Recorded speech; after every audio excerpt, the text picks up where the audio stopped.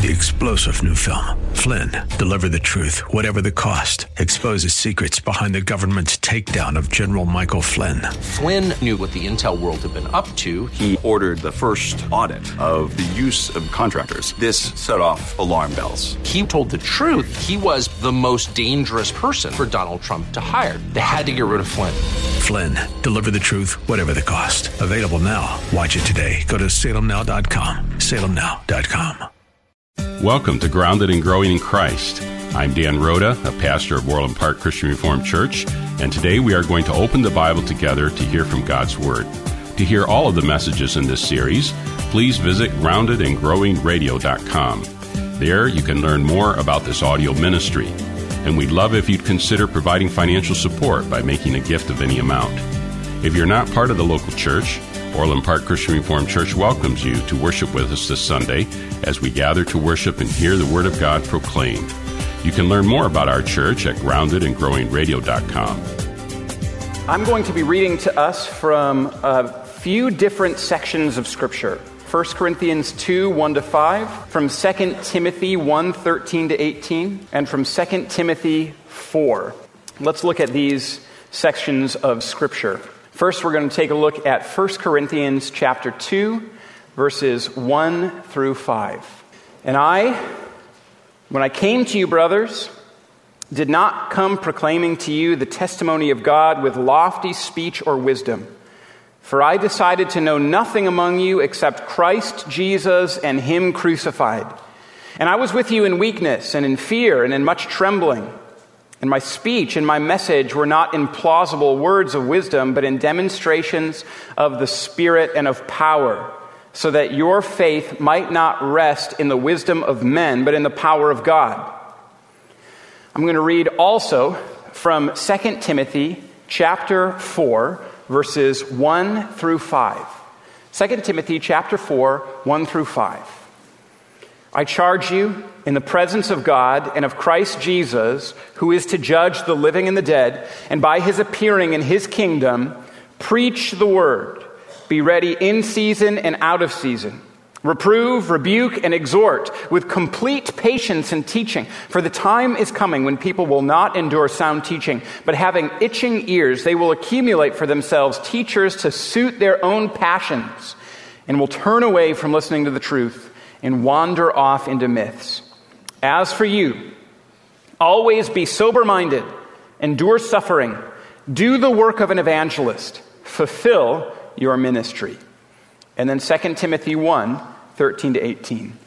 2 Timothy 1, 13-18 says this: Follow the pattern of the sound words that you have heard from me in the faith and love that are in Christ Jesus. By the Holy Spirit who dwells within us, guard the good deposit entrusted to you. You are aware that all who are in Asia turned away from me, among whom are Phygelus and Hermogenes. May the Lord grant mercy to the household of Onesiphorus, for he often refreshed me and was not ashamed of my chains. But when he arrived in Rome, he searched for me earnestly and found me. May the Lord grant him mercy from the Lord on that day. And you know well the service he rendered at Ephesus. In the beginning of the church ministry year, I thought that it was right and good for us to do some thinking about the church. Now, there are a few reasons that I think it's important for us to consider this. The first is that I think that there is really a great deal of misunderstanding about the church. I think there's a great deal of misunderstanding about what makes up a church. I think there's a great deal of misunderstanding about what it is that we're about. And I think the second reason that's really important for us to consider this is united to the first. And one of the things that I have found really troubling in recent months, and maybe you've seen this as well, is that there have been a few very high-profile Christians that have made it very public that they are walking away from the faith. They're walking away from trust in Jesus Christ. And a couple that hit me really hard, the first one was Joshua Harris. Now, I don't know if you know Joshua Harris or any of his works. He wrote a book that when I was in middle school was extraordinarily influential. It was a book called I Kissed Dating Goodbye, where he talked about how he was courting instead of dating. And he announced a couple months ago now that he is no longer a Christian, that he has left the faith. And when I read that, and I heard that he was no longer part of the church, that he no longer trusted in Jesus, and that this person who had been extraordinarily influential in the lives of a number of people that I really respected, it broke my heart. And then there was another person, Marty Sampson is his name. He is a Hillsong songwriter and worship leader who posted about a month ago that he was leaving the faith, that his faith was shaky. He said that he was genuinely losing his faith in a long post on Instagram, which seems to be the place where we announce everything these days. So on Instagram, he said he was genuinely losing his faith. And this is another person who's been extremely influential. Hillsong is one of maybe the most influential groups for worship creation, for worship song creation. And he was one of the writers of one of my favorite, contemporary songs that was written just a couple of years ago. Maybe it goes. The chorus is like, "Oh, praise the name of the Lord our God. Oh, praise His name forevermore." And Marty was one of the writers of that song, and he now says that he's genuinely losing his faith. This was also devastating to me. Whenever any Christian walks away from faith, whenever any Christian leader walks away from the church, it is devastating to me. And I think that the two of these are related. I think our lack of understanding about what it is that the church is, and the seeming to me growing number of people who are publicly walking away from the faith, these things are connected. If we know who it is we are as a church, if we know what it is that we're called to, if we know what it is that we're supposed to be doing, if we know what it is that's supposed to be central to our life, if we give ourselves to that, then we're going to be living out what it is that Christ calls us to. And while there have always been high-profile people who have abandoned the faith, as was illustrated in 2 Timothy 1, when we're told that Phygelus and Hermogenes turned away from Paul, I think that if we genuinely give ourselves to the things that God has called us to, that we make Christianity and the center and the essence of Christianity and the center and the essence of the church more attractive, and therefore we raise up people who are less likely to turn away because they've actually encountered the gospel, because they know the Lord and they're devoted to His ways. And so I care very much about all of us knowing what it is that makes up a church, because I care very much about people staying in church and belonging to the church and believing the gospel and trusting in the Lord Jesus Christ. And so we're going to take this time to talk about what it is that makes up a church throughout the month of September. And what we're starting with is the Word, which is central to what it is that makes up the church.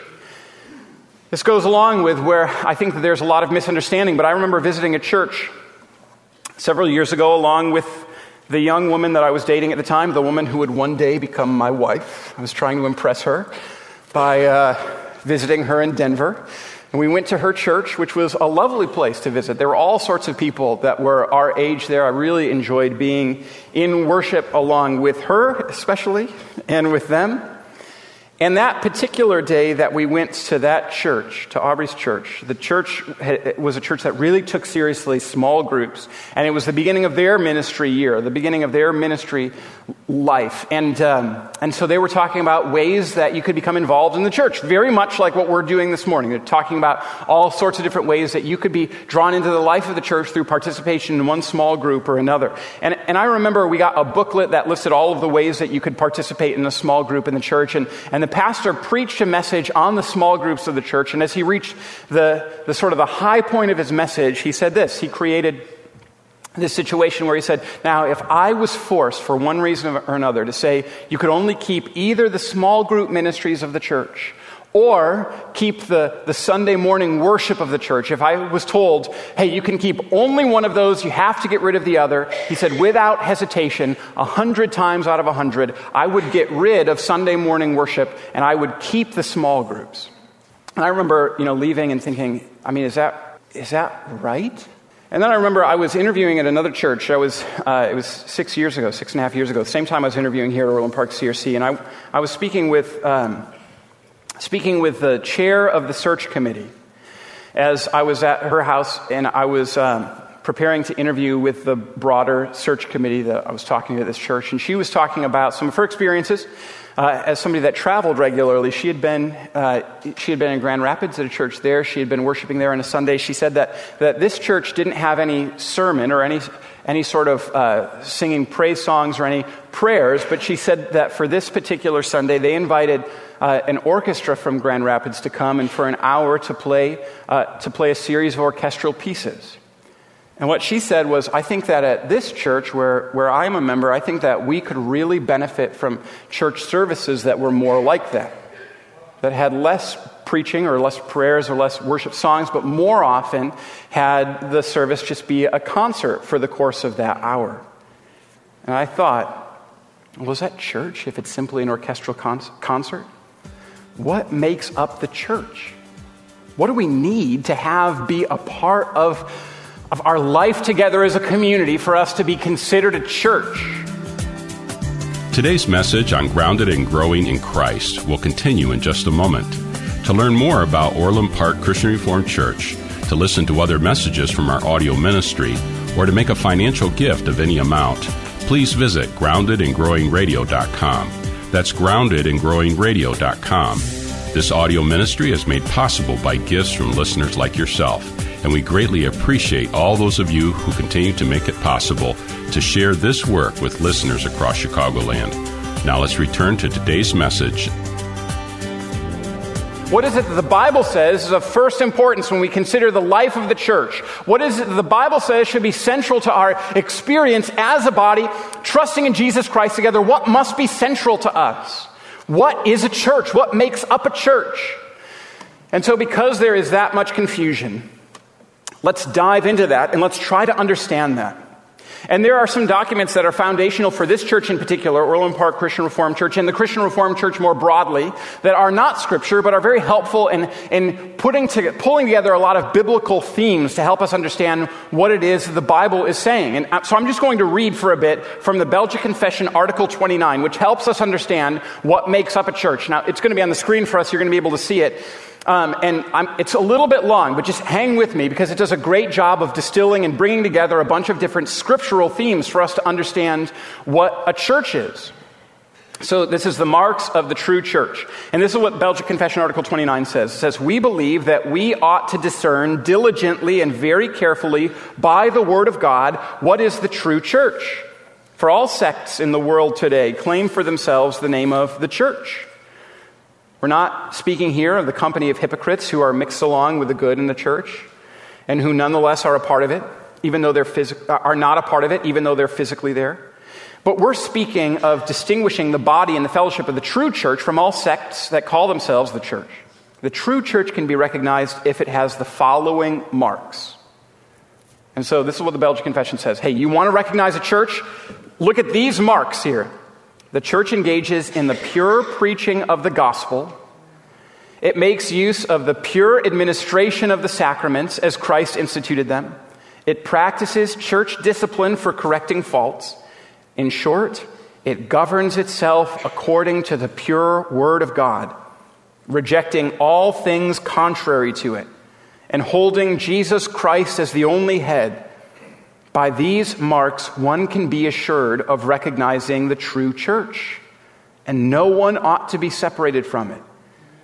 As for those who can belong to the church, we can recognize them by the distinguishing marks of Christians, namely by faith, and by their fleeing from sin and pursuing righteousness. Once they have received the one and only Savior, Jesus Christ, they love the true God and their neighbors without turning to the right or the left, and they crucify the flesh and its works. Though great weakness remains in them, they fight against it by the Spirit all the days of their lives, appealing constantly to the blood, suffering, death, and obedience of the Lord Jesus, in whom they have forgiveness of their sins through faith in Him.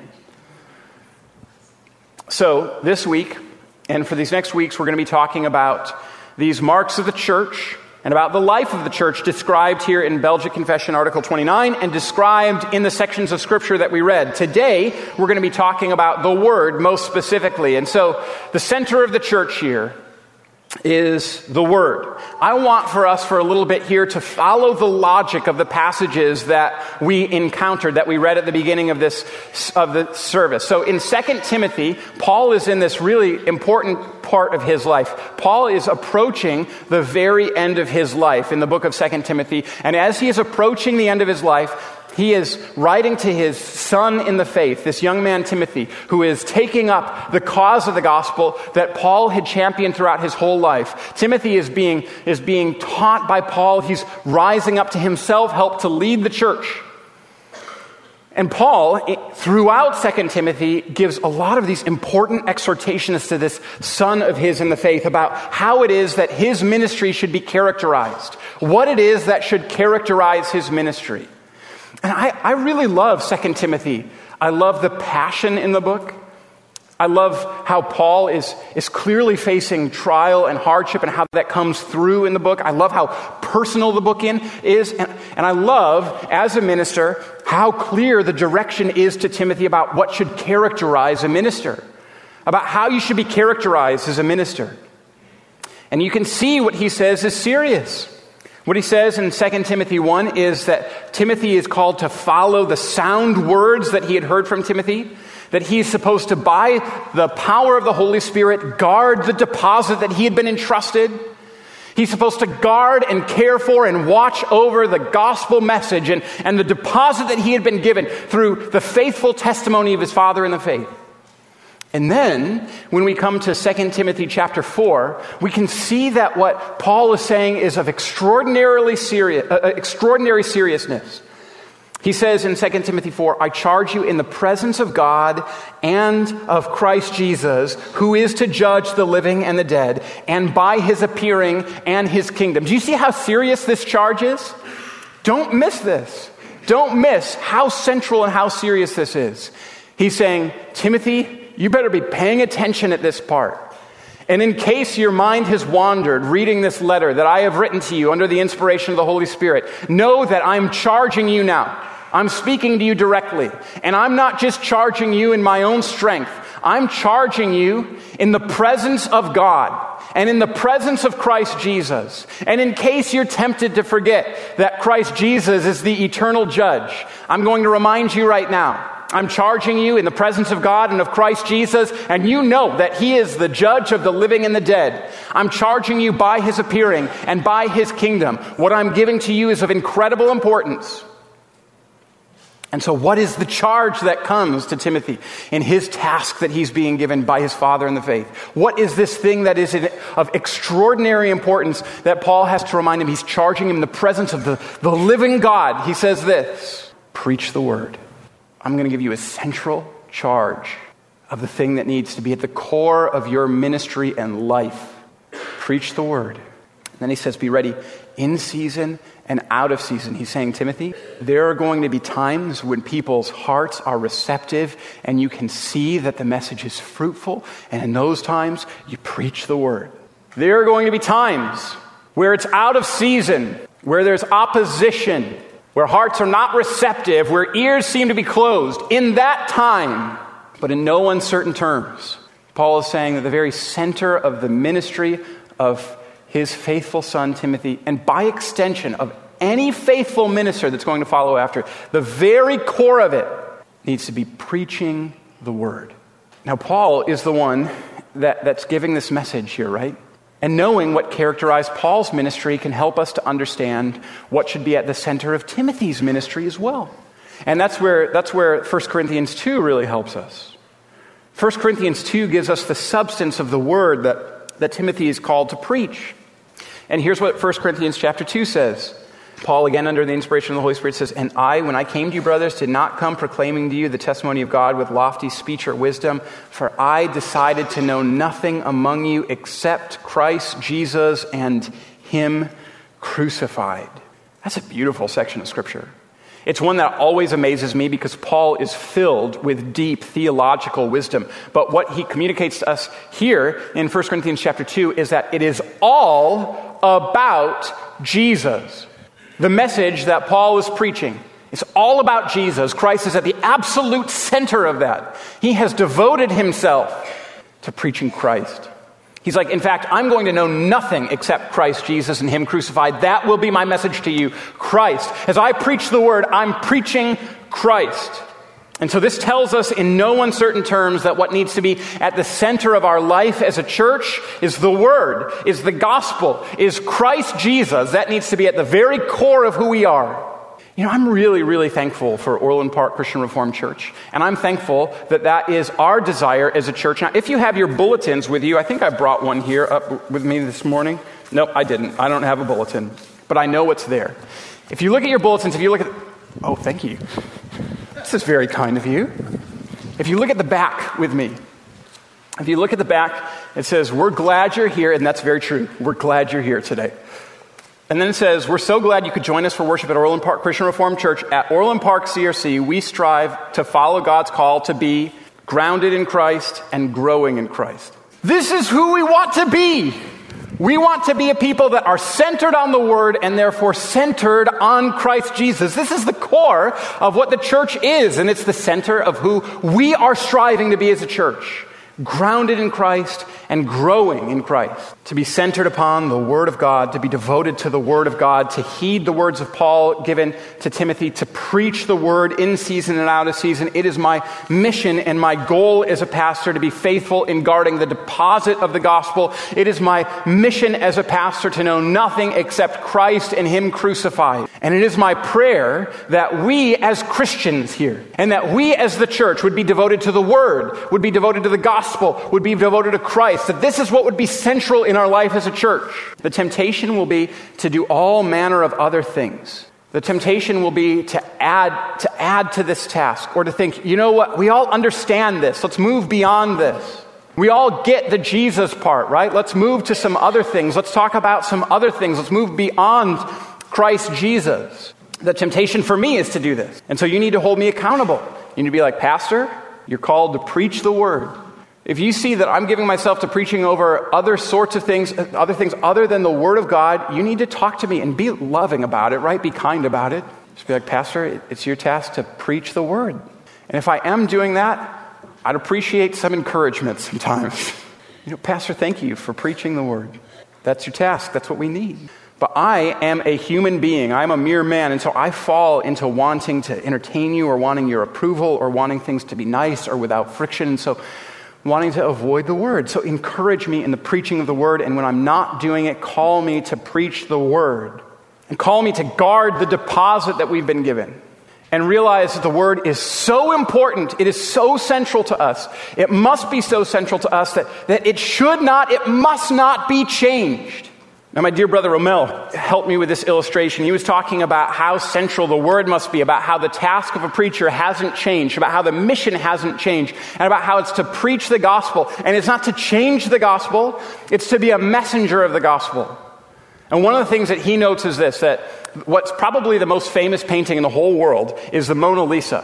I'm guessing that you know about the Mona Lisa. It's housed in France. It's behind a bunch of bulletproof glass there at the Louvre, and it's the central attraction. I've been there one time in Paris, and I went to see it, and there were just all sorts of people around, crowding around, and everyone had out cameras to snap pictures of it. All of them were terrible because of the layers of bulletproof glass, right? But people wanted proof that they had seen what's probably the most famous painting in the entire world. Only 2 times in the history of the Louvre having that painting has it been sent out to other institutions to have it on display at their institution. One time it was sent to New York. One time it was sent to Japan. Those are the only 2 times in the history of the Louvre owning it that they have sent it out to other exhibits to be shown. In each case, there was someone entrusted to that painting to hold on to it, to make sure it wasn't stolen, to make sure that nothing happened to it. There was one person in particular entrusted with the painting to never let it leave their side, to make sure that it would arrive at its appropriate destination and it would arrive in the way that it had been sent. Now, do you know how crazy it would have been if the person entrusted with the Mona Lisa decided, you know what? Mona Lisa just isn't wearing the sort of outfits that really would make sense to a contemporary. audience. And so what I'm going to do is I'm just going to take some paints myself. I'm going to paint a new dress on her. I'm going to leave everything else, the same, but I'm going to give her a new dress so that people really understand that this is a human woman, right? Or, you know what, this hairstyle really is not in style any longer. I'm going to change here Mona Lisa's hairstyle here. Or, you know what, I don't really like the background here in this painting, and so I'm going to draw some flowers or daisies, or I'm going to make it a little bit brighter. If any person entrusted with that masterpiece had changed the masterpiece, they would have diminished the masterpiece. And so the church, having been entrusted the gospel of Jesus Christ, if we change it, we diminish it. We rob it of its value. And so the word must be at the core of everything that we do here, everything. Because the word is central in our worship services, the word is also central for the Christian and for our church in the week. And I'm so grateful for all of the ways that people can be involved in the church during the course of the week. One of the purposes of why it is that we meet in small groups and why it is that we study the Bible and why it is that we give ourselves in all sorts of different ministries is that we're seeking to have the word continually worked in us, not only when we worship together, but also when we meet together in smaller groups throughout the week. The ministry of the word is still central in all of those ministries. My prayer is that the Lord speaks to you through His Word, that we cultivate grateful hearts to Him and flourish in a world searching for the hope that we find only in Jesus. To hear more about gratitude, to learn about Orland Park Christian Reformed Church, or to support our work preaching the Bible on AM 1160 through this audio ministry, visit us today at groundedandgrowingradio.com. I'm Pastor Dan Rhoda, and on behalf of the Orland Park Christian Reformed Church, we want to thank you for your support and partnership in proclaiming the Bible here on AM 1160. If you're not part of a local church, Orland Park Christian Reformed Church welcomes you to worship with us this Sunday. You can find all the details online at groundedandgrowingradio.com. Thanks again for joining us, and until next time, may God bless you. Grounded and Growing in Christ can be heard weekdays at 2 p.m. on AM 1160. I'm Derek Buikema, pastor of Orland Park Christian Reformed Church. This month we're focusing on the topic of gratitude throughout the Bible, exploring how God has instructed us to flourish in the world with hearts grateful and thankful to God. If you're not a part of a local church, Orland Park Christian Reformed Church welcomes you to worship with us this Sunday as we gather to worship and hear the Word of God proclaimed. You can learn more about our church at groundedandgrowingradio.com. 3-star General Michael J. Flynn, head of the Pentagon Intelligence Agency, knew all the government's dirty secrets. He was one of the most respected generals in the military. Flynn knew what the intel world had been up to. He understood its funding. He ordered the first audit of the use of contractors. This set off alarm bells. The explosive new documentary, Flynn, Deliver the Truth, Whatever the Cost, uncovers the facts behind this scandal. Flynn told the truth. He was the most dangerous person for Donald Trump to hire. I find out the worst enemy that I'm going to face in my life is right here in America. They took my assessment and they wanted me to change it. And I was like, I'm not changing it. They had to get rid of Flynn. With in-depth interviews, archival footage, and never-before-seen personal records of the man behind the headlines. I just felt like I was drowning. Flynn, Deliver the Truth, Whatever the Cost. Available now. Watch it today. Go to salemnow.com. salemnow.com.